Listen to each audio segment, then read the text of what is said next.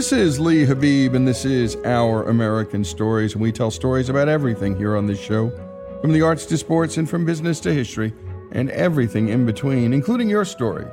Send them to OurAmericanNetwork.org. That's OurAmericanNetwork.org. They are some of our favorites. This next story, well, it's a part of our Lewis and Clark series, the most epic road trip ever. And they're now making the return journey eastward, and our own Alex Cortez brings us our 39th feature on what happened during these exact days in history over 200 years ago. There are a few things that they still need to do. So on the outbound journey, they're trying to find what Jefferson called the most direct and practicable water communication across this continent for the purposes of commerce. You're listening to our resident Lewis and Clark expert, Clay Jenkinson. So Jefferson has told them to ascend from the mouth of the Missouri all the way to its source, and then to go up and over the intervening mountain range, then to find navigable waters of the Columbia Basin and take those to the sea.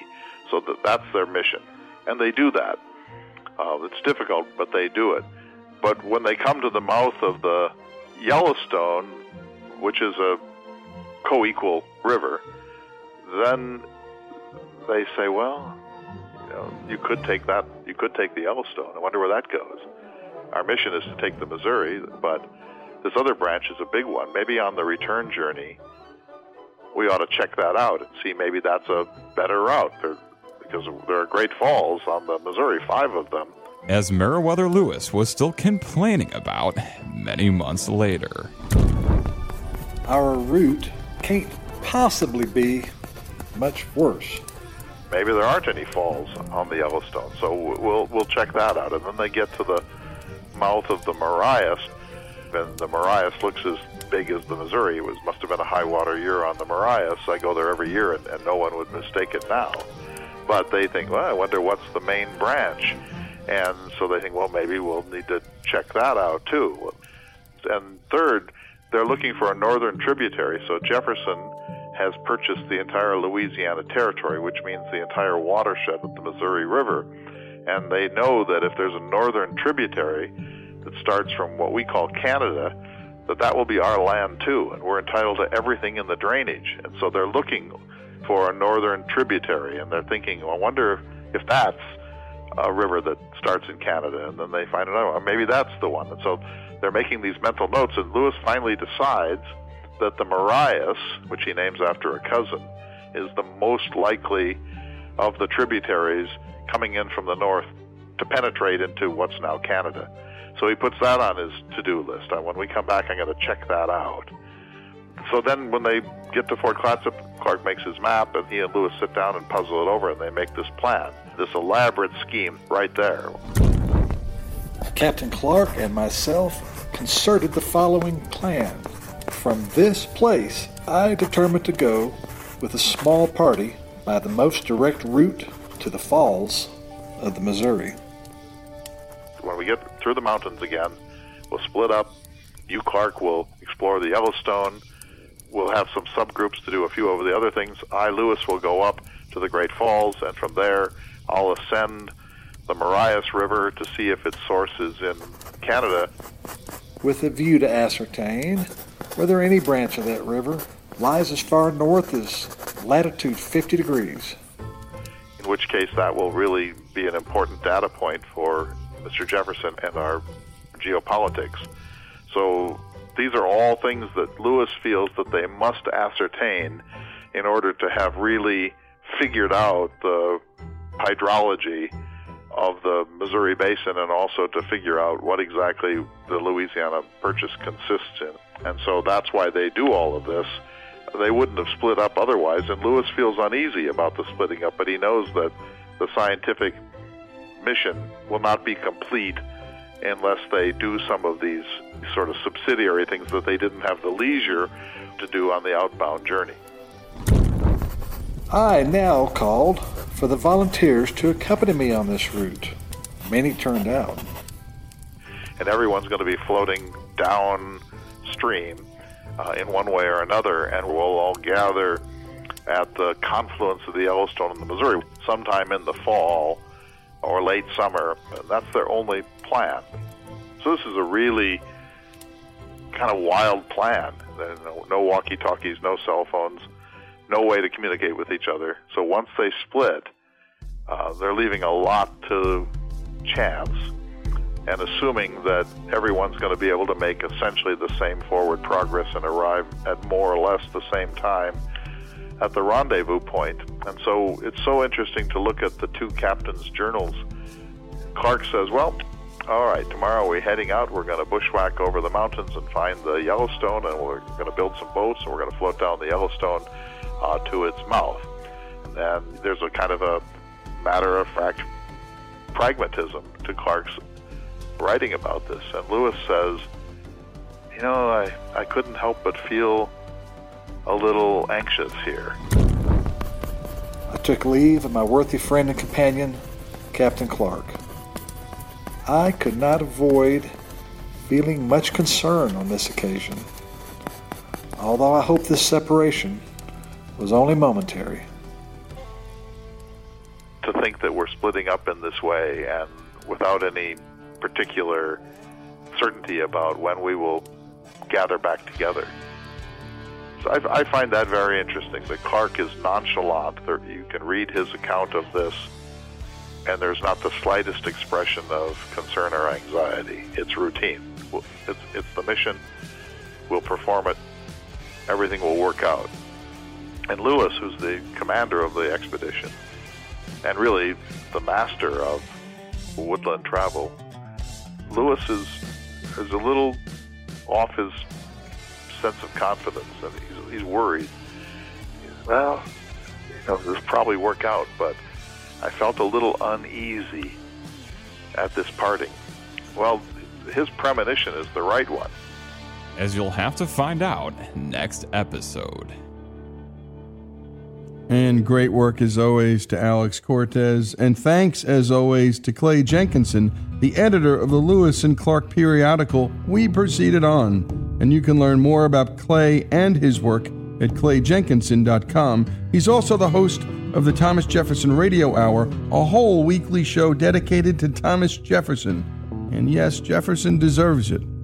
The Lewis and Clark story, the most epic road trip ever, here on Our American Stories.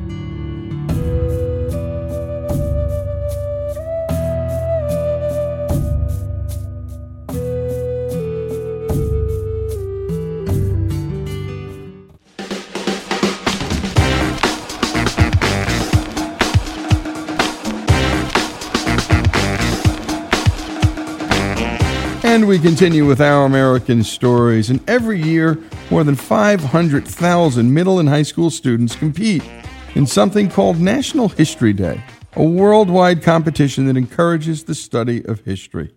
Students create an original history project of their choice, and 3,000 of them advance to the national competition at the University of Maryland. We sent our Hillsdale intern, Monty Montgomery, there to talk with Kathy Gorn, the head of National History Day, and many of the competing students. Here's Kathy. I'm Kathy Gorn. I'm the Executive Director of National History Day, and this is my 37th year with the program. I started as a graduate student way back in 1982. The theme that year was turning points in history, and it was the turning point of my life and my career. When I saw my first competition and I saw what these kids could do and how it changed what teachers do in the classroom, I just knew I had found my cause. Just kind of how do you go about doing history rather than memorizing history? For students, National History Day does quite a number of things. First, obviously, it helps them learn history, which is really critical for understanding who we are, where we've came from, etc. But it also teaches them some really important skills because it requires that they do research. So they learn how to go out and dig for information. It teaches them how to look at the information and critically analyze it. So think about the information in a substantive way, not just gather it and then describe it, because we don't want kids describing their topic. We want them to tell us why it's important. That's what gets kids excited. I mean, that's what gets historians excited, is to, as the kids do at History Day, they go into the archives and they open up those gray boxes and the documents come out, and it's, it sends chills up your spine. It's so cool. I'm Andres Chavez, and I'm here for the National History Day competition, and I'm doing a group performance on Prohibition. I've been very interested in the 1920s and the Roaring 20s because a group a couple years back, they did a group on Roy Olmsted. It was a Fourth Amendment case regarding search and seizure, and he felt like his rights were violated. And seeing that project inspired me and made me have a passion for the 1920s. We found a perspective of the government. In 1926, they added methanol into industrial alcohol, and it killed about 10,000 Americans over time. It was an unintended tragedy because morally what they were trying to do was stop people from drinking and thought the death toll wouldn't be as high as it was. I, in total, have 3 roles. I start off as a man on the street spreading the news of Prohibition, and then I am a seller. I would sell alcohol and grab the supplies.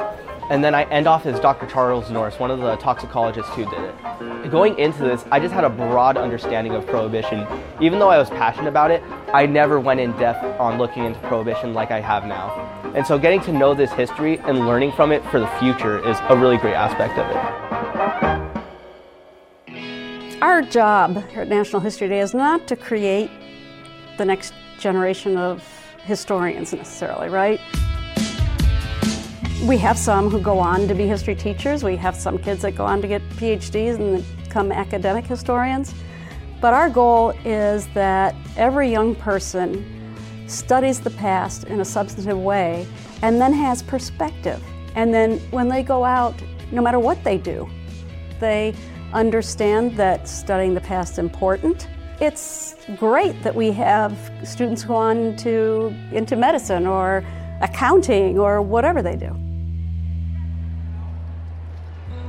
My name is Allison Tidd, and I'm from Maine. And my presentation is called Giving a Voice to Those Whose Voices Are Silenced, the Power of Forensics. And at first I wanted to do the history of the evolution of forensic science, but forensic science is meant to help people, so that it didn't make sense.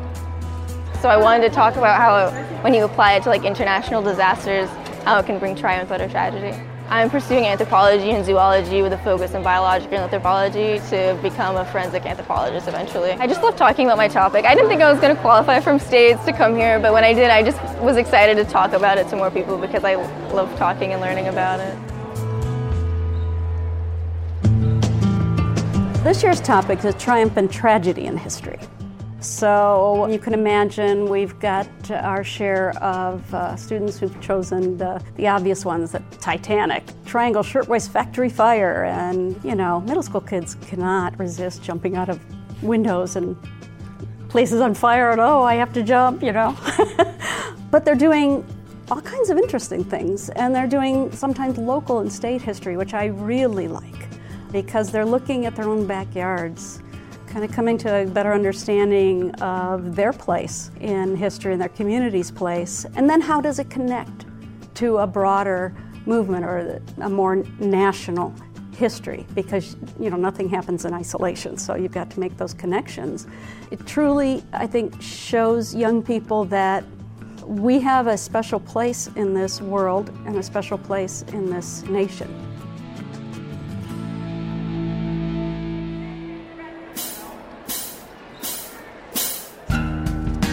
My name is Haley Nelson. I'm from Idaho. This is the Big Burn, which is a wildfire that happened in 1910 in Idaho, and it was really important because it was the first time people started to notice how impactful wildfires can be, and they started to make changes with how they attacked wildfires and how they stopped them, and it started new policies where they prevented and tried to raise awareness about fires and didn't let any burn, which really caused damage to forest fires across America, because forests actually need fires to burn in order to rejuvenate the forests and keep away all the undergrowth that causes fires. And I really was interested in Idaho history because that's where I'm from, and I wanted to do something about where I'm from.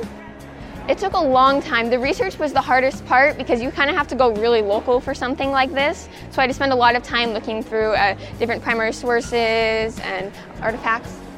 At this point, I'm just so thankful to have made it this far, and I feel like I'm winning if people just look at it and just understand that there's important things about every state.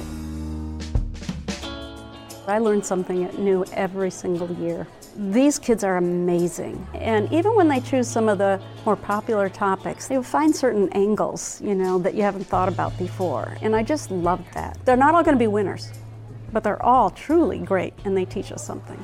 It was one of my favorite stories. One year, some boys from Texas were doing a group performance, and the theme was liberty, rights, and responsibilities in history. And they were looking at 5 different presidents and the way they viewed their own rights and responsibilities given that time when they were president. So it was Washington, Lincoln, Wilson, FDR, and LBJ. And they're arguing with one another about what their responsibilities were, et cetera. And how are they doing that? Because they weren't in the same time period. Well, they're all in heaven. And the kids had dry ice to make it look like, they were up there in the clouds, and they were dressed appropriately. FDR was in a wheelchair, and the kid that played LBJ put a pillow in his pants so it looked like he had that pot belly. It was just wonderful, and it was funny too. So it was very enjoyable, but right on target. Now, here's the behind the scenes. Because they're from Texas, they went to the LBJ library to do research. They got an interview with Mrs. Johnson. Lady Bird was still alive at the time.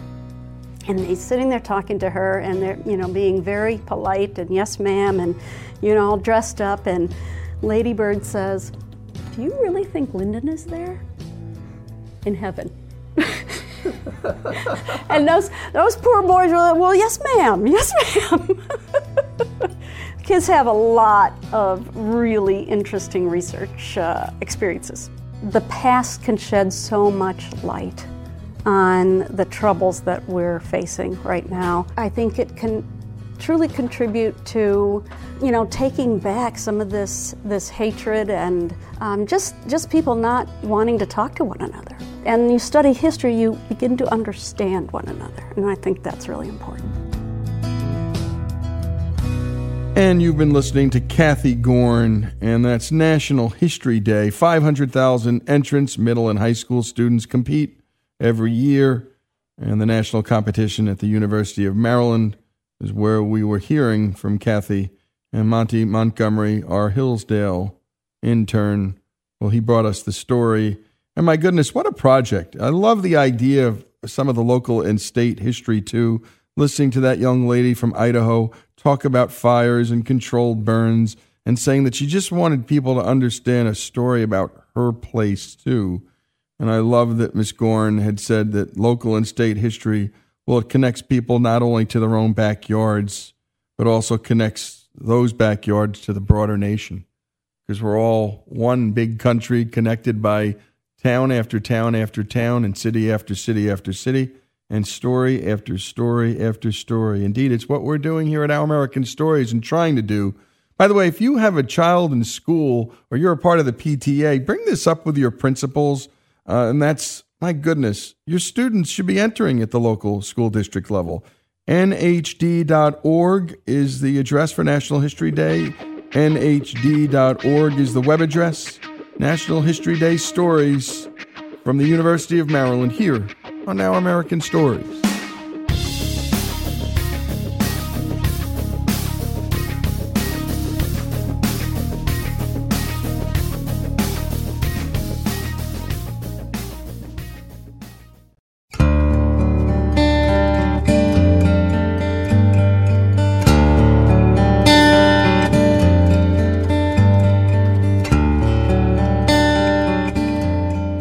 This is Lee Habib, and this is Our American Stories, and we tell stories about everything here on this show. Sports, history, arts, the culture, and your stories, too. Send them to us at OurAmericanNetwork.org. We'll put them up on the air, and we're doing that just right now. And by the way, some of these stories are beautiful, some of these stories are hard, some are both, and I think this one is. And this one comes to us from one of our listeners in Des Moines, Iowa. And at the home of the mighty WHO, one of the great heritage signals in this country. And it comes from Joy Neal Kidney. In World War II, her grandmother sent 5 sons to war. Only two came home.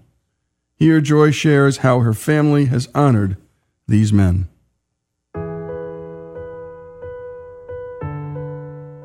neglected gravestones over Memorial Day. No flowers, no one to remember. This would never happen in our family, so I thought. Growing up, I knew that my mother's 5 brothers had served in World War II, and that the 3 youngest had lost their lives. Their sepia-toned photographs, all in uniform, were a familiar part of our home. Those same pictures posed for decades on the chest of drawers in Grandma's house. I grew up with women who observed every Decoration Day, as it was called then. I could have asked for details about those young brothers, but knew the answers would bring tears, so I didn't. In fact, Memorial Day was a wonderful time for me as a child, as it meant an outing to the big town of Perry for lunch and shopping with Grandma, Mom, Sis Gloria, and Aunt Darlene. Either Mom or Darlene would pick up the other, both toting pails of pink peonies, coral bells, and blue iris from their own gardens. Carried in the trunk of the car, these spring blossoms were for the cemeteries. We'd drive the dusty gravel roads of Madison County, then the hills of Highway 25 to Grandma's house in Guthrie Center, where she would be waiting with her best flowers, including what she called little yellow buttons. Grandma's parents and some of her siblings are buried there at the Guthrie Cemetery, so we'd leave flowers there first to remember them before heading east to Panther Corner. Perry is a few miles north of where the old Panther store used to stand. We'd skirt Perry's downtown toward our main mission, Violet Hill Cemetery in the northeast corner of town. Grandma's husband is buried there, and their 3 sons, who were lost in the war. Or so I thought. The Wilson Stones are in the east section with stately evergreens. We 3 generations would solemnly deliver the flowers from the car to the Wilson Stones. Everything seemed hushed. Before the 4 names, Dale, Daniel, Claiborne J., and Clay Wilson, we'd secure metal vases with wires Mom had cut from coat hangers. Then we'd fill them with our pastel bouquets. How nice they look, Grandma would mention. I remember her shedding tears there only once. The mood lightened on the drive toward downtown. I don't remember what the grown-ups ate, but we young sisters were treated to hamburgers and Cokes in a real cafe east of the library. Then shopping and visiting. For young girls from an Iowa farm near the small town of Dexter, this day was a yearly treat. When it was time to start back home, we'd always drive by the old Wilson acreage, a mile south on 16th Street. Grandma and her daughters always wanted to see how it looked after so many years, and how much the trees had grown that they had planted in the 1940s. Through the decades, different family members would make that annual Memorial Day trip to Perry with Grandma. 1 or 2 of Aunt Darlene's sons went along, and later on, even my own young son. Grandma died in 1987, leaving a cedar chest full of old postcards, letters, pictures, and the terrible telegrams. After Mom and Aunt Darlene relived the war by reading through them, they shared them with me.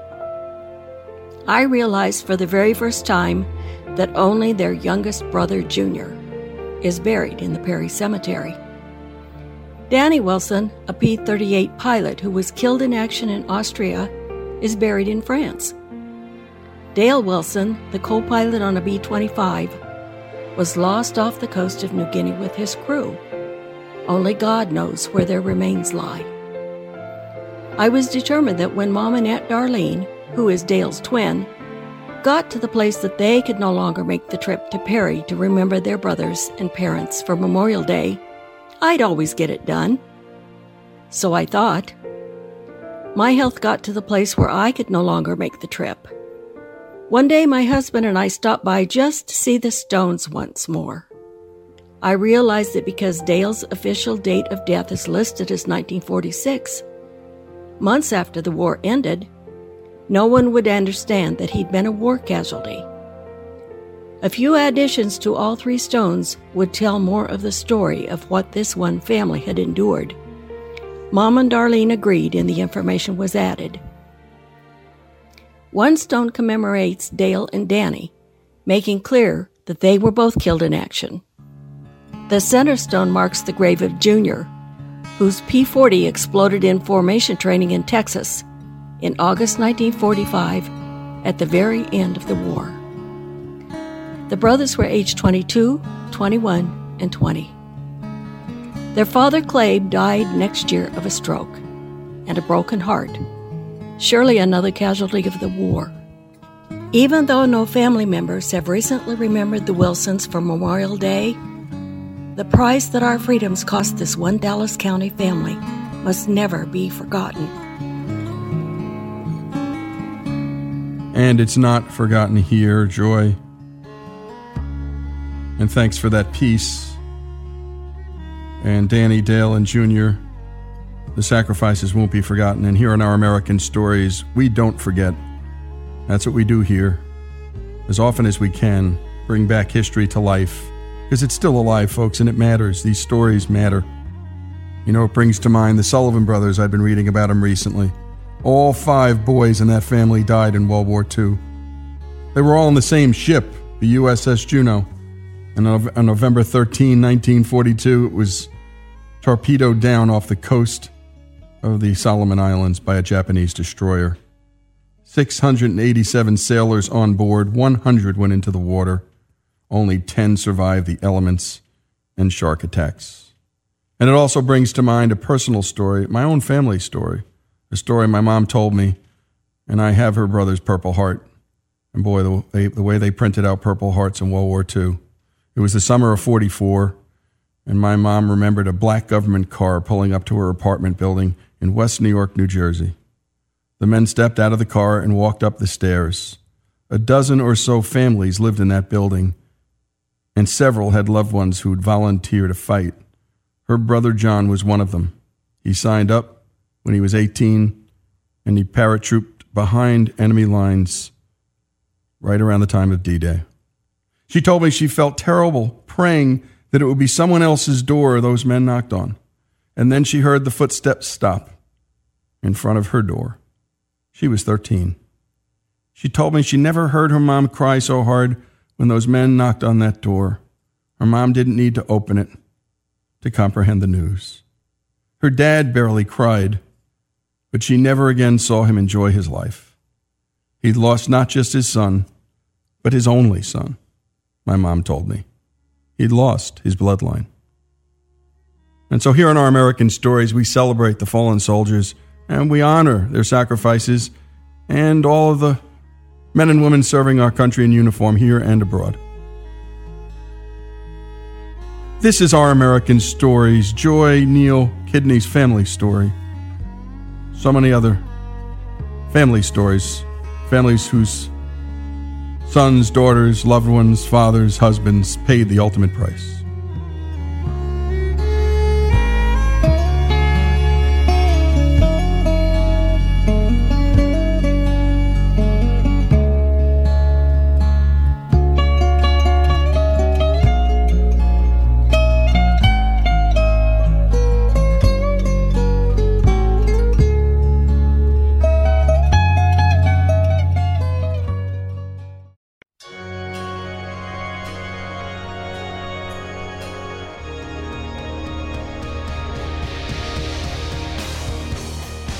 This is Our American Stories, and we return to energy entrepreneur Chris Wright and his remarkable commencement address, a story in the end about energy.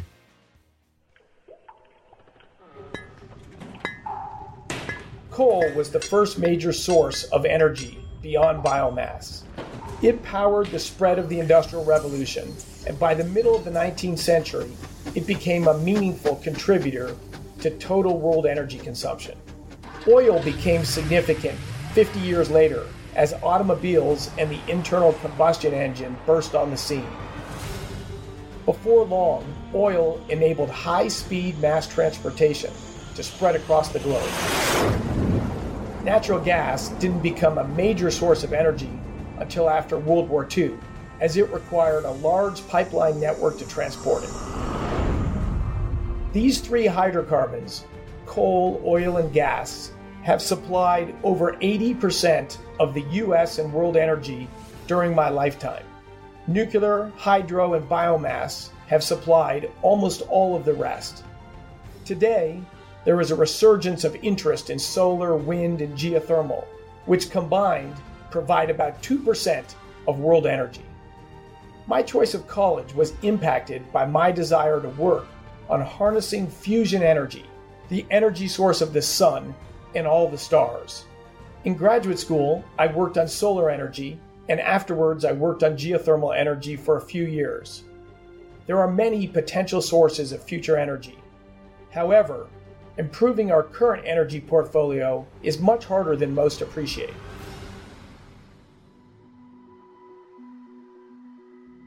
The biggest energy transformation during my career has not been from a new energy source, but instead within the realm of hydrocarbons.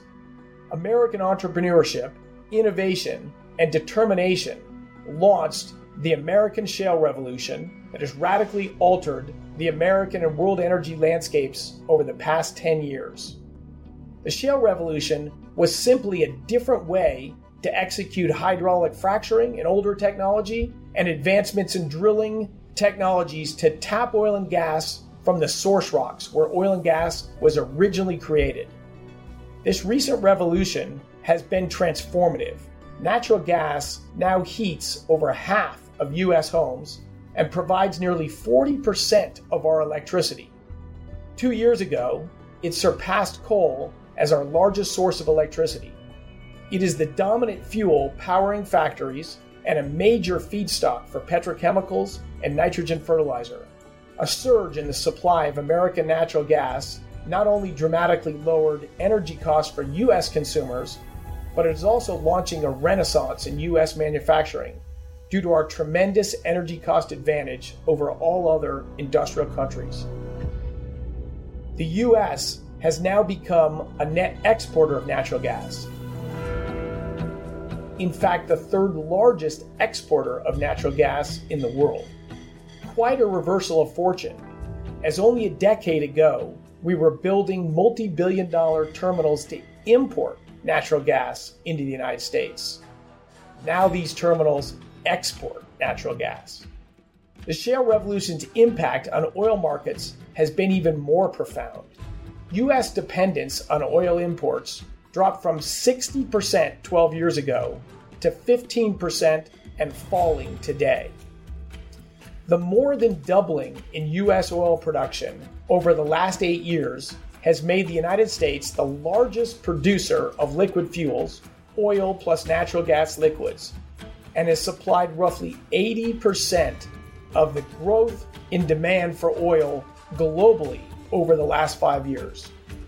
The result of a surge in supply is inevitably a price drop, and this has been no exception. Over the last 3 years, oil prices have averaged about $50 a barrel versus $90 a barrel in the 5 years before that. Since the U.S. consumes over 6 billion barrels of oil per year, that equates to $250 billion savings to U.S. consumers every year. Worldwide, the result has been a $1 trillion annual wealth transfer from oil producers to oil consumers each year, each of the last 3 years.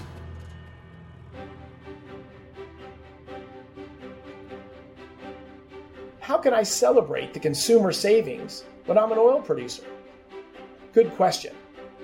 In a market economy, the primary beneficiaries of innovation are always consumers. I applaud the improved standard of living that comes with cheaper energy, particularly for lower income folks. We producers have to compete hard to share some small part of the gains from technology. We are indeed fighting hard these days. Likely the prices of oil and gas have overshot on the downside during the downturn. But a new equilibrium appears to have been arrived, with oil prices still far lower than they were in the 5 years before the energy downturn. The energy business has always been cyclical and always will be. It is exciting and it is meaningful, but we are forced to live with cyclicality. Enough on energy markets. Today, fossil fuels are viewed by some as the enemy of the environment. But is that true? The United Kingdom is quite wet and lush. It is, after all, the land of Robin Hood's Sherwood Forest. Yet over 85% of the land is barren of tree cover. Why? Because coal arrived too late to save the United Kingdom forests. But it did arrive in time to save the forests of continental Europe, and together with oil and gas, the forests of the United States. Fortunately, oil drilling, which began in Pennsylvania in 1859, arrived just in time to save the whale population, which was being rapidly decimated, to supply the cleaner burning whale oil that was displacing candles and coal for indoor lighting. Nearly 1,000 whaling ships were trawling all 4 oceans of the world because of the impact this clean lighting fuel had. Kerosene saved the remaining whales, and the whale population has surged in the last 150 years. I'm reminded of those prophetic words nearly 200 years ago from the eminent English historian Thomas Babington Macaulay, who said, "We cannot absolutely prove that those are in error who say that society has reached a turning point, that we have seen our best days. But so said all who came before us, and with just as much apparent reason. On what principle is it that with nothing but improvement behind us, we are to expect nothing but deterioration before us?" Of course, we have many challenges today with energy and society as a whole, and we are sure to have new challenges tomorrow. But the future sure looks bright to me, particularly as I look out at this group of energetic leaders. Go forth, meet these challenges. Congratulations, and best of luck to you all. And what great storytelling. And again, that was a commencement speech, but it was a story, folks. And make no mistake about it, it was a story about modern life, the story of energy. And that was Chris Wright at the University of Colorado's Denver campus and the Global Energy Management Program. There are so many things our people of this great country do for a living, and we love to talk about their work because it's important. And the people who work in the energy field, my goodness, the work they do matters. It powers the nation, it powers what we do, where we drive, how we transport our loved ones, and so much more. And so again, thanks to Chris Wright, and this is the storytelling you will not get at college or high school or anywhere else, but it's the kind of storytelling we do here on this show. Chris Wright's story, the story of energy and the modern world, here on Our American Stories.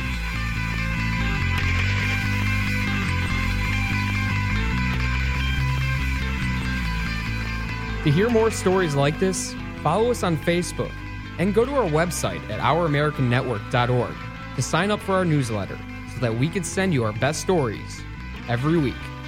More of Our American Stories after the break.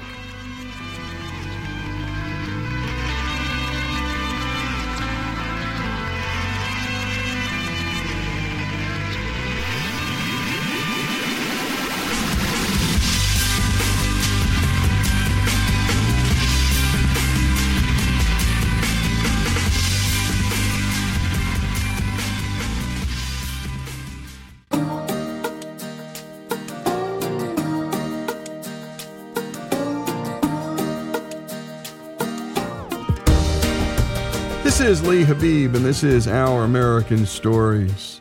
Tiffany Johnson and her husband, JJ, 2 self-proclaimed vacation junkies, were on the last stop of their 4th cruise snorkeling in the Bahamas when a shark attack changed her life forever. Tiffany remembers every second of the attack. Here she is with her husband, JJ, to tell their story. So my husband and I, we love to cruise. We were on a cruise last June, and we went snorkeling. And he went back to the boat. He wasn't feeling well, and I was out there just enjoying God's creation under the water. And I felt like I had bumped into something. And when I turned, I was face to face with a shark, and he had my whole arm in his mouth. We were just staring at each other, like time stood still. And I started to have all these thoughts. I felt like my body was like giving in, like a release, almost like giving up. But the strength of the Lord just came out from inside me, and it gave me the strength to fight. And I remember thinking, no, you are not going to take my life. I am not going to die here. I kept yanking, and finally his jaws opened. My arm kind of just flew out, and I remember it was just gone, like a mangled stump. And that was the thought that went through my mind was, oh my gosh, my arm's gone. I pulled off my snorkel mask and I screamed out, help me, Jesus. That's when I hear Tiff scream. And she screamed, help me, Jesus. And I remember looking at her. Half of her right arm was gone. And it's just mangled, mangled stump. And I see blood everywhere, all around her. I screamed, baby, and I jumped off the boat after her. And the first thing that I heard her doing was praying. My husband, he turned, and the look on his face, I will never forget. It was just sheer terror. And he said later that it was as if he was in a horror movie, because all he sees is blood literally saturating around the waters. He sees my arm is just severed, and I'm swimming back. And then he kind of pushed me up onto the boat. The captain grabbed my left arm, and I landed in the boat. And the minute I hit that boat, the peace of the Lord just surrounded me like a cloud. It was like a tangible presence. I could feel him all over me. And I, of course, was urgent, but I wasn't panicking. I wasn't crying. I didn't lose consciousness. I just looked at my husband and I said, give me something to stop the bleeding. I just laid my head on his lap and I just began to pray in the Holy Spirit, praying for my husband to give him strength. And I prayed for my kids. I prayed in that boat that God would use this for his glory. That was the only time that I felt like, oh my gosh, my wife could die on me. I remember making phone calls to her immediate family, my immediate family, telling them what happened, just to pray for her. So I was just praying that the Lord would just heal my wife, that she would be okay, that she was going to make it through this. In the hospital, I had a 4 to 5 hour surgery, and then I was still in critical care, out of surgery, and they told my husband that I needed to see an American doctor immediately because there was only so much they could do. But yet there was no way for me to get back immediately because the U.S. Embassy was closed. It was a national holiday. It happened on a Friday. That was a holiday. They're always closing on the weekend, and then they were closed on Monday for an extended holiday. So they told us, it is literally impossible. We've checked every avenue, Customs, U.S. Embassy, tourism, Ministry of Tourism, all these different people involved. There's no way for you to get back until Tuesday. And I remember looking at my husband and saying, no. God knows how to move the mountains, and I trust that he's got something better than this. And so we're just going to stand in agreement that he's going to move these mountains. And we had our pastor back in Charlotte. He started reaching out to people that he knew, and they had a contact of somebody that used to do private pilot for charter planes, and he got a hold of her. Well, now she works for a medvac company out of Charlotte, and so she started working on it, and she contacted the guy in Nassau that is a medvac company in Nassau, and the only reason they know each other is because he has a fiance that lives in Charlotte, and they had made contact 2 months prior because he thought, if something ever happens, I should probably get to know these Charlotte medvac people. 2 months before it happened, the guy in Nassau actually ended up paying for our trip. It was $16,000, and our insurance wasn't going to cover it because we couldn't get a hold of him ahead of time to get pre-approval. And he told us we didn't owe him a penny, that he would take care of it.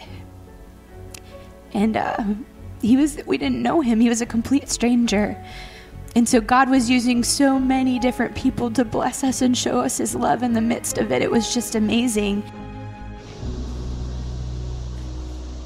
We're trying to establish our new normal, and that even though it's been a year, it's still, every day making that choice to choose joy and choose peace instead of getting frustrated in the circumstance. I just had this surrendering moment of just healing, in my soul, and that connection of just saying, God, you're good regardless. I'm not going to let this stop my relationship with you. In fact, I'm going to let it deepen it. It was like this moment of just, I know who I am, and I know that he's called me to use this. And so it was that surrender of just use it, God, however you see fit. And that's exactly what's happened. It's been amazing, the opportunities we've gotten. I've been able to speak the name of Jesus and witness through my testimony. And it doesn't feel like witnessing. It doesn't feel like I'm preaching, but I am, because I'm sharing God's story. And you can't deny the miracles and the God in my story. And so it's been just, what an opportunity that he's given us to share it. I've just been so humbled, by just the opportunities that he's given us. He could have done it another way, but he allowed me the privilege and the honor to see him use every piece of this and to see lives completely changed because of what happened to me. There's just no words for that. And I'm just so thankful that I get to be a part of that journey. And what a remarkable story, and what a voice. And by the way, you heard her referencing her God. And while some of our stories, people don't have a God, and sometimes they do, and when they do, we don't edit it out here on Our American Stories. We've heard such good feedback from believers and non-believers about that, our respect for all American stories and all American lives. And by the way, Tiffany's focus now is on making sure her kids are okay with the new normal. And she said that was the hardest part about coming home as a mom, was to be able to make sure that she could take care of her kids and not have any limitations. And she said, they don't really care, my kids. They just keep saying, we love you, Mama. Tiffany Johnson's story and her husband JJ's here on Our American Stories.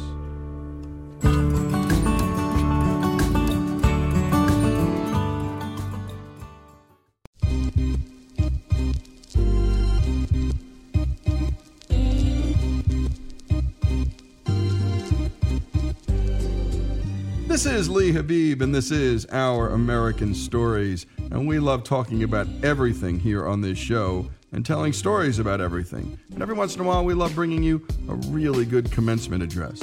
And a fan of this show named Chris Wright had the opportunity to actually give one of these addresses. Chris is an energy entrepreneur. He gave a speech at the University of Colorado at Denver in their Global Energy Management Program. And we found his speech so powerful that we asked him to record it for us. Here's Chris. The story of energy is quite simple. It is the story of freedom. Freedom from backbreaking toil. What does a human spirit, freed from toil, create? Our world, the modern world. It is an honor to be here today with you, the very soon-to-be graduates. When other aspects of your life were screaming for your time and energy, you juggled it all and finished your degree. You all decided that the trade-offs required would be worth it for you. But the additional factor that you may not have considered as much is that not only will you be better off, but humanity will be better off. The plight of humanity has always and everywhere been intimately tied with the availability and cost of energy. Before I say more about the ties between humanity and energy, I will say a few words about three scientists: Isaac Newton, Albert Einstein, and James Clerk Maxwell. In my opinion, the three greatest scientists of all time. They all had towering intellects, but the world has been blessed with many towering intellects. What sets Newton, Einstein, and Maxwell apart is that they chose to focus their efforts on critical problems. Problems that, if solved, would profoundly impact human understanding of the physical world. In the late 1600s, Newton took scientific discovery to a whole new level. Newton's laws of motion explained why an apple falls from a tree, why water flows downhill, why the planets orbit around the sun, why the oceans have tides. To explain these phenomena, he had to invent a new mathematical tool, calculus. Many students, including my daughter, are not too happy about that invention. Nonetheless, calculus is an essential tool of modern science, engineering, economics, and business.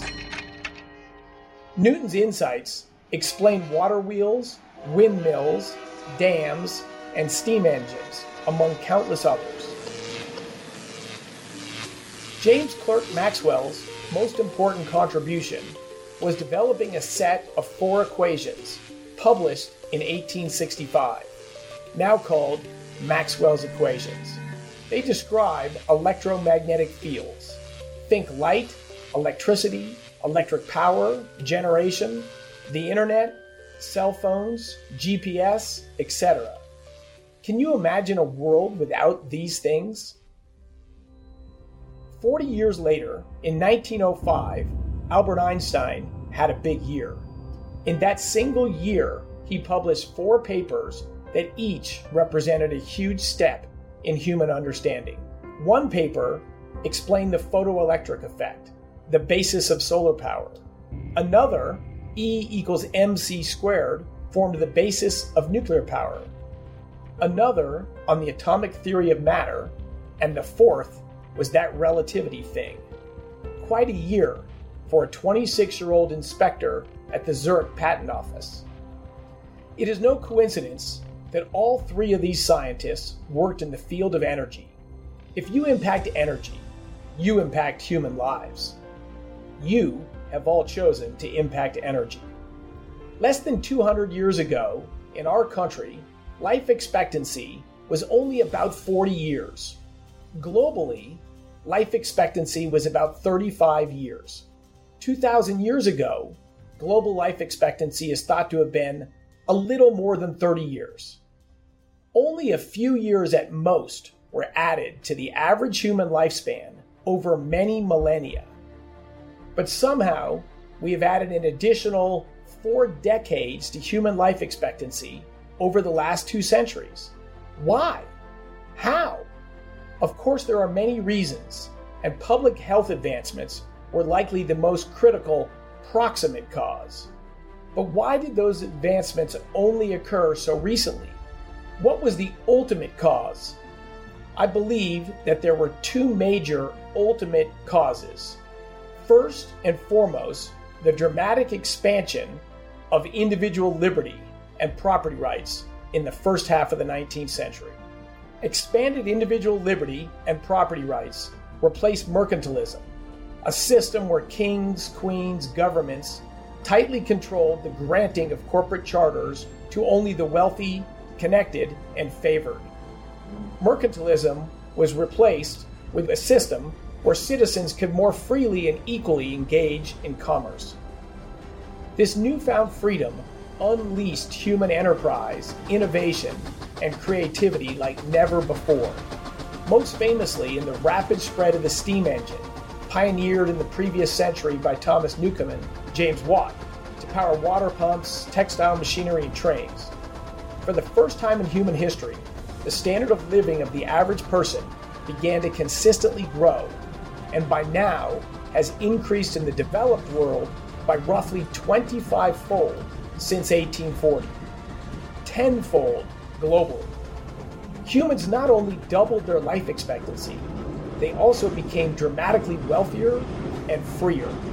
We are all quite lucky to be living today and not 200 years ago. For economic freedom and human liberty to bear fruit, one other factor had to be present. Energy, and lots of it. Before these dramatic changes in property rights and human liberty unleashed economic growth, nearly all human energy was supplied by biomass. This meant the burning of trees, sticks, grass, and dung, a rather limited energy source that could never power the Industrial Revolution. Something much vaster, denser, and more uniform would be needed to power machines. Coal was the first to fit the bill, and the rest is history. Sadly, biomass remains the primary source of energy today for over 1 billion humans who still lack access to electricity, and nearly another billion who have only unreliable electricity. Burning biomass not only provides warmth, but it is critical for cooking food. Unfortunately, pollution from indoor burning of wood, grass, and dung kills roughly 3 million people per year. Together with hunger, lack of access to clean drinking water, and malaria, these 4 killers are responsible for 15 million deaths per year.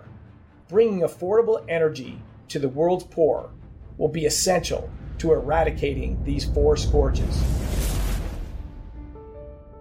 Advancements in energy have made the modern world possible. From planes, trains, and automobiles to computers, the internet, modern medicine, and wireless communication.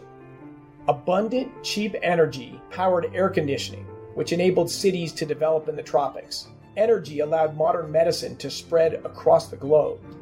And perhaps most relevant to this room, energy enabled widespread higher education, like University of Colorado's Global Energy Management Program. The British intellectual and author Matt Ridley gives a very fitting example of how advancements in energy and technology have revolutionized something fundamental to education: the reading light. In 1800, it took the average person 6 hours of labor to earn 1 hour of reading light from a tallow candle. How rare bedtime stories must have been back then. By 1880, 2 decades after the first oil well was drilled in Titusville, Pennsylvania, kerosene lamps lowered this by 24-fold to only 15 minutes of labor to earn 1 hour of reading light. However, that was still a rather significant investment for the average worker. Today, it requires the average worker only a small fraction of a second of labor to earn an hour of reading light. The excuse that I couldn't finish my assignment because I ran out of reading light simply no longer works. And what great storytelling, and that's why we love doing this show, folks, bringing voices like this, stories like this, that don't get taught in school. Heck, they don't get taught anywhere.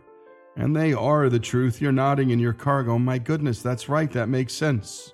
When we come back, more of this commencement speech, Chris Wright's story about energy. His own story, really, here on Our American Stories.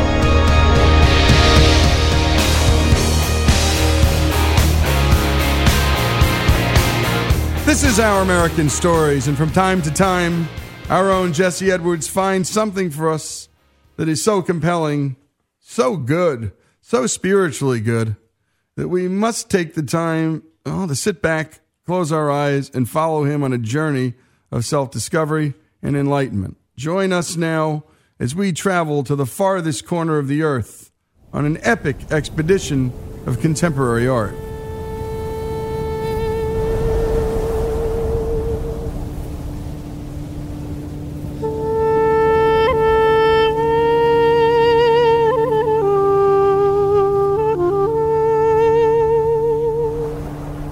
Cairo, Egypt, home of the Great Pyramid. Believed to be built around 2500 BC, it was the tallest man-made structure in the world for more than 3,800 years. What is it about this shape, this basic yet elegant, powerful structure that has inspired awe in the hearts and minds of humankind for so many thousands of years? Time after time, we see this structure assembled in all corners of the earth, from the Mayan and Aztec pyramids in Central and South America to the Yasin pyramid structures in China.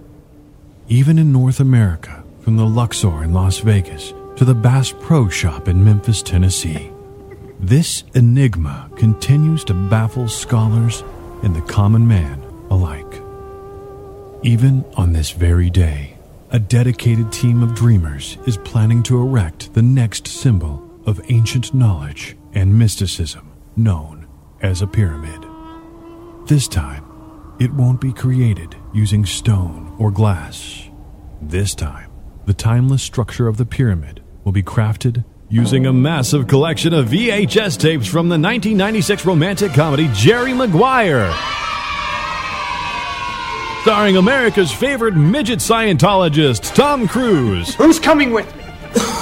Cuba Gooding Jr. A real man would not shop at the Pootie from a single mother. And Renee Zellweger. You had me at hello. Hi, this is Jesse Edwards for Our American Stories, and what you just heard it's completely true.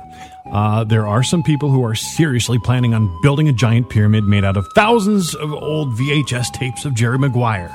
I first heard about it a few years back, and then it just kind of disappeared, and I forgot about it, until I recently came across headlines of a pop-up video store in Los Angeles that had nothing but thousands of Jerry Maguire VHS tapes on the walls, along with Jerry Maguire posters, Jerry Maguire playing on the TV screens, and they even had uniformed employees running the store. It is a video store made entirely of Jerry Maguire videotapes. We get so many different types of people coming in. I've had kids come in who have never been in a video store before, and this probably will be the last video store they're in. I think this video store can really make it in this town. It's very timely. The idea of having just one movie to watch, I think that's really something we're looking forward to in the future. Okay, right about now is when you hear that record-skipping sound effect and I ask, what's going on here? What's going on here? So I had to get to the bottom of this. I did a little digging around on the internet, and it turns out the guy behind this project is known as Commodore Gilgamesh. So after some digging, I found his email address and gave him a call. He agreed to talk to us. Before we get to the Jerry Maguire Pyramid, I had to find out who this guy is. My first question, so is Commodore Gilgamesh your real name? It depends on the situation, to be honest with you. I like to change it as often as possible, so I can't be Googled efficiently. His real name is Nick Mayer. He and a few of his friends run a website called EverythingIsTerrible.com. Everything is Terrible is a video and performance collective based in Los Angeles and a lot of other cities all around the country, where we primarily take old video clips and re-edit them into like new psychedelic and comedy pieces that we put on the internet. So I've been doing that for almost 10 years, and I have a history in like video and performance and stuff. So that's kind of my main background. So how'd you get started collecting old VHS tapes in the first place? I've always been interested in this. I got 2 VCRs for Christmas when I was like 11, I think, and started copying tapes. I think that was probably the beginning. I made my basement of my parents' house into like a video store looking thing. I collected a bunch of posters and covered them in movie posters and had cardboard stand-ups everywhere and had made copies of all the movies. So I've been kind of on the same trajectory for a very long time. So just always been interested in media, and all of us in the group are hoarders of media and also creators. So we wanted to kind of combine our love of hoarding with our love of creating. So we kind of found the perfect little niche for that. So how many copies of Jerry Maguire do you actually own? I would say we have over 14,000 at this point. Since the Jerry Maguire store has been open, they've been flooding in.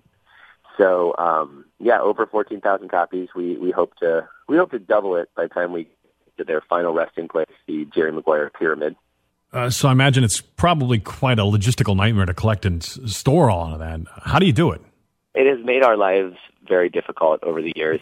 So we've been doing this for 8 years, and we tour and we get all these tapes given to us, and we have to strap them on top of our vans and cars and go to post offices and mail them to ourselves. And we've spent thousands of dollars on this project and an enormous amount of time. Usually they used to live in our homes, just like stacked everywhere. But in the last few years, we've had a studio where we've been able to store them, and they take up a lot of space. I think we have 6 pallets filled with Jerry Maguire's. So people mail these things to you constantly. How many do you think you get every week? Sometimes we don't talk about this for a year or so because we forget that we're doing it. So it'll slow down to a trickle of at lowest 30 to 50 tapes a week or so, and then at the highest, 200 or so a week. So they're always coming in. So the obvious question, why Jerry Maguire? Why'd you come up with the idea to start hoarding VHS tapes at the movie, and where did they even come from?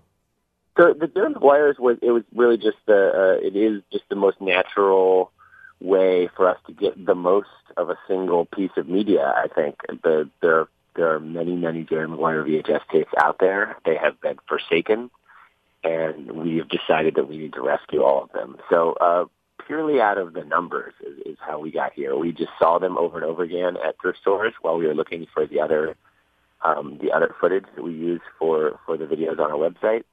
And we originally just started taking photos of them and then started buying them, and eventually put a call out on our website and in our live performances that we wanted all of them and we needed help.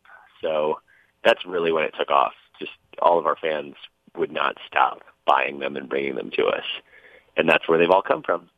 Now tell us about the pyramid that you're building with these 14,000 plus copies of Jerry Maguire on VHS.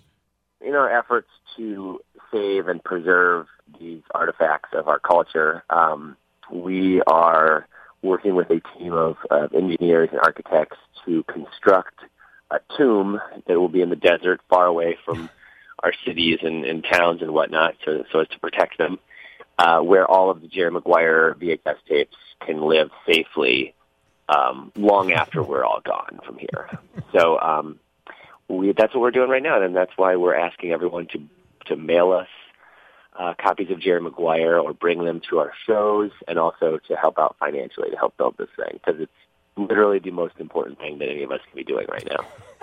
Is it going to be like an attraction people can actually go and see with the family? It's going to be an attraction, but one that it takes a little bit of work to get to. We're not going to hide it from anybody. We're going to make it very clear where it is, but you're going to have to get there. It's going to be a little bit of a pilgrimage. It's important for people to be in the presence of this many Jerry Maguires, and it's important for them to, experience the journey to get there also. So you set up a mock video store in L.A. Full of these tapes for sort of a performing arts installation. Tell us about it. When we were collecting Jerry's, as we lovingly call them, we've just joked about all the many things that we could do with them, and the thing that just kept coming up was opening a video store that carries only Jerry Maguires. It slowly became the beginning of the end for us. So this is like the announcement of the pyramid. We're raising awareness. We're getting people in the room to feel the power of the Jerrys, and hopefully it's going to catapult this whole project into the air here. How many people does it take to pull something like this off? Everything is Terrible is a pretty loose collective of 5 core members that have been around since the beginning, and then probably like 15 others who've come along and help out with specific things. But the Jerry Maguire video store, we have probably 40 volunteers working on it. How do people react to the video store? I mean, just walking down the street, you see this thing, what happens next? Half of the people who come into the store know about Everything is Terrible, know about the project, and they're just so pumped. And then the other half, you watch them walk by, and they're just like mouths agape. They stop, they kind of walk by, then they come back, and then it's great. By the end, everyone is laughing and smiling because it's kind of inescapable how silly it is to see all of them together. And that's Nick Mayer, a.k.a. Commodore Gilgamesh. He's a guy with a collection of over 14,000 copies of Jerry Maguire on VHS who's planning on building a massive pyramid with them out in the middle of the desert. Because why not? To find out more about the project or to donate any copies of Jerry Maguire on VHS you might have lying around in your own collection, go to JerryMaguirePyramid.com, where you can also find a link to donate to their GoFundMe page. For Our American Stories, I'm Jesse Edwards. Thank you for that, Jesse. And I'm feeling the power of the Jerrys myself. There's always the whole team here. This is Our American Stories. Hey, we love talking about the American dream. This is one of them. The Jerry Maguire Pyramid. More after these messages once again. This is Our American Stories, and that's Jesse Edwards. We want more of these, Jesse. A lot more of them.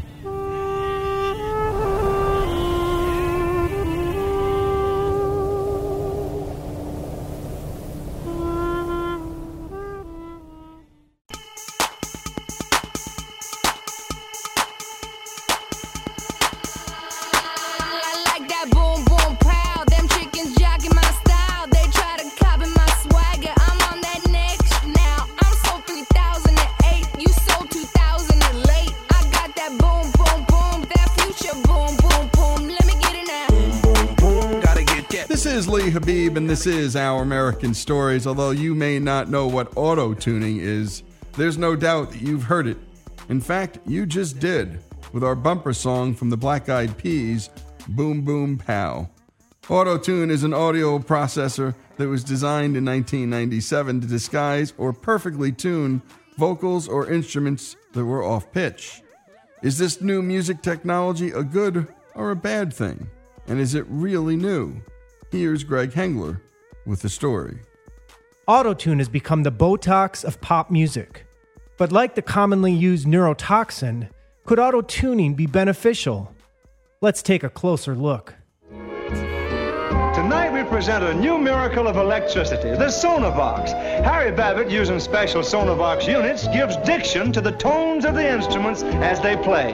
Harry forms the words, but the instruments sing them. Sing it, Saxes! I know you anywhere. Here's music writer Dave Tompkins. Like, we always have this attraction from an early age at altering our voices. I think that happens with hooking up to the clown balloon dispenser at a birthday party. And here's a way to explore different characters. And what's more human than wanting to be something else?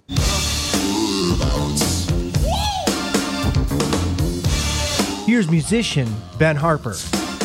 More bounce to the ounce. I mean, when that dropped, driving down Crenshaw Boulevard in L.A., playing Roger or Zapp, you're sure to get a girl's attention. Marvin Gaye or Roger Troutman. Can't miss. Roger Troutman and Zapp, to get that sound, you had to take a tube, hook it up to an electrical charge, and it would send an electrical current down your throat that would then go through a box and go through whatever instrument you were playing. Your voice, through the electrical charge and current that was going into your throat, was coloring whatever instrument you were playing. After an hour of recording with that thing, it hurt. So now they have what's called auto-tune, and it's just the processed version of that sound, which sounds exactly like it and is equally as cool. The television show South Park has had some fun with the auto-tune debate. Here's a scene where Stan has discovered some troubling news about his father. Hey, Dad. I need to talk to you. The chick that wrote the theme song to the new Hunger Games movie is you? Yeah. Wait, Lord sounds like a girl. Auto-tune. You want to see how I do it? I use this program to import the recordings I make on my phone. Sparkling thoughts, give me the hope to go on. Dad, Lord's music is actually really good. Thanks, but it gets even better when I add the drum loops. Yeah, feeling good on a Wednesday. Then with the computer, I can actually quantize everything, feeling back up instruments, and then finally I use the auto-tune. Sparkling thoughts, feeling good on a Wednesday, giving me the hope, giving me the hope to go on. What I need is a little bit of shelter. Stan. Here's Hall of Fame singer-songwriter and record producer Linda Perry. Would you auto-tune Patti Smith? No. Carole King? No. Janis Joplin? Oh my God. If they put auto-tune on Janis Joplin, she would sound like that Believe. Do you believe in life after love? And you know that's where that came from. That sound came from, and I love Cher, but they must have accidentally left it on while she was singing. I know this is what happened. And then it went, and they were like, what is that? That's cool. Here's culture writer Oliver Wang. What happens a generation or half a generation later is that R&B artists and hip-hop artists, they discover they actually really like the sound of auto-tune. They like the sound of this kind of robotic otherworldliness, something that sounds completely unnatural. One of the first people to do it in a big way that surprised a lot of people was actually Kanye West. I'm not loving you way I wanted to. Here's musician Bonnie Raitt. Had to run from you.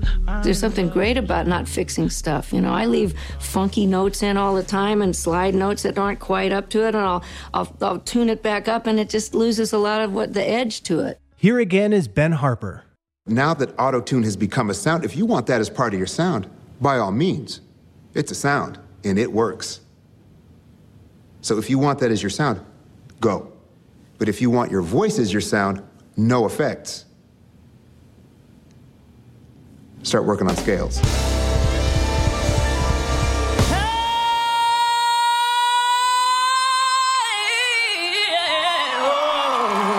Here again is Linda Perry. There's not a lot of Christinas. That woman can sing. And she can change her voice and do so many wonderful things with it.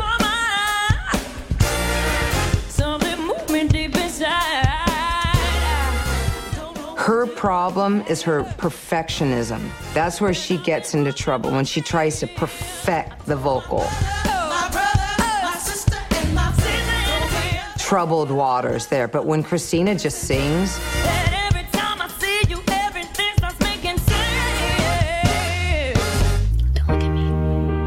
and as soon as she said, "Don't look at me," I heard it. The vulnerability in her voice, the insecurity that, oh, she really doesn't think she's all that. Every day is so wonderful, and suddenly It's letting go of ego and being open to failing. now and then I get insecure. The beautiful thing about that version is when Christina sang it, it was just, it was emotional. That was the take that I knew, right? That was the master take. I added the drums and everything after the fact. And Christina kept on coming to me, "I gotta re-sing that. You know, when can I re-sing that?" I'm like, "Re-sing it? Are you crazy? This is magical. Like, people would die for this emotion." So don't you bring me down today. So she kept on saying, "But wait a minute, it's not, that was my first take." I'm like, "I know." She's like, "But I can do better." I go, "I know you can. That's why you're not gonna re-sing it." It's like 7 months of this. Like, the album is, you know, done, it's being mastered, and she's still going at it. So we go in the studio, put it all up, and she starts singing, and I just literally, just one time, we're like maybe a minute into the song, if even that. I just stopped, and I'm like, "We're done." And she's like, "What do you mean we're done?" I'm like, "I can hear already you're over singing, you're over perfecting, and you're ruining this song." I'm like, oh, what does she mean? God, what am I doing? What am I doing wrong? I don't understand this form of perfection. And then I finally realized there is no perfection. It's about finding the beauty in the cracks and the holes and the imperfections that's so perfect and beautiful. It's actually about people allowing themselves to be vulnerable and insecure and not always feeling like they're gonna get everything right. Because that's what the true beauty of life is. It's about not really getting it right. It's just getting it right in the moment of who you are right now. Certainly, while all music can be a mathematical equation to varying degrees, soul isn't. Soulfulness isn't. There's such a huge, great, soulful place for technology and music. There is. But there is a place where you just go over the edge and lose the center of the circle. Every generation of people who listen and write and think about music always fear that technology is going to create this homogeneous sameness and that everything's going to sound the same. And you can find those complaints going back to the 1920s and 30s. You know, here we are almost 100 years later, and if you look back on the history of it, you would never say, oh yeah, music in all of these different generations and eras all sounded the same. We can always find difference. We can always find the things that stand out to us as being unique. The ones that we remember are the ones that did it really well and were different and innovative enough to stand the test of time. It's not the technology that makes great music, it's what's in your heart.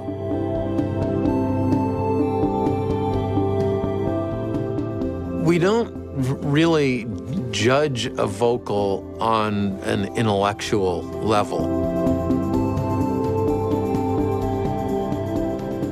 What we respond to is some feeling that they're honest performances.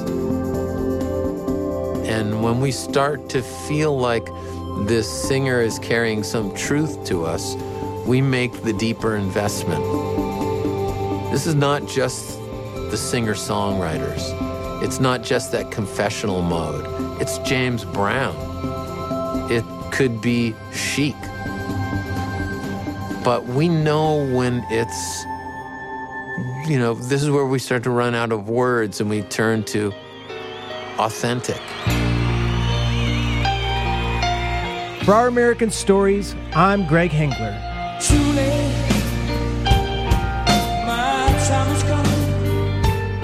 Great job as always, Greg. And, well, you haven't heard that one before because I hadn't. Auto-tune versus imperfection.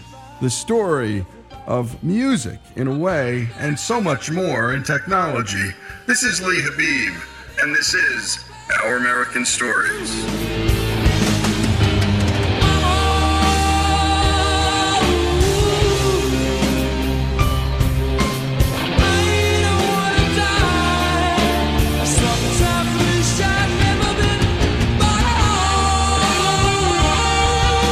For more, go to OurAmericanNetwork.org.